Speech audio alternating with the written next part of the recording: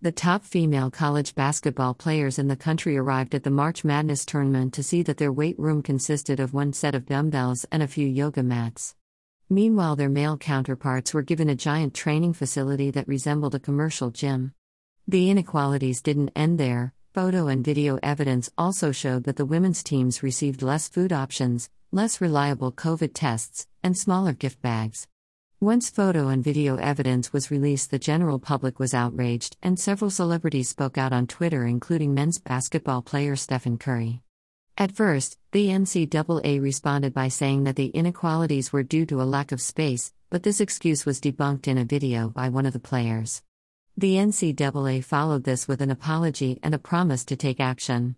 Title IX should protect student athletes from this type of discrimination, but the NCAA does not have to abide by their rules because they are a nonprofit. The NCAA has a history of sexism, and they continue to find loopholes so that they give less support to women's sports. Sources: https://appnews.go.com/sports/criticism NCAA upgrades weight room women's basketball players/story. It equals 765816888. Written by Fiona Gilman.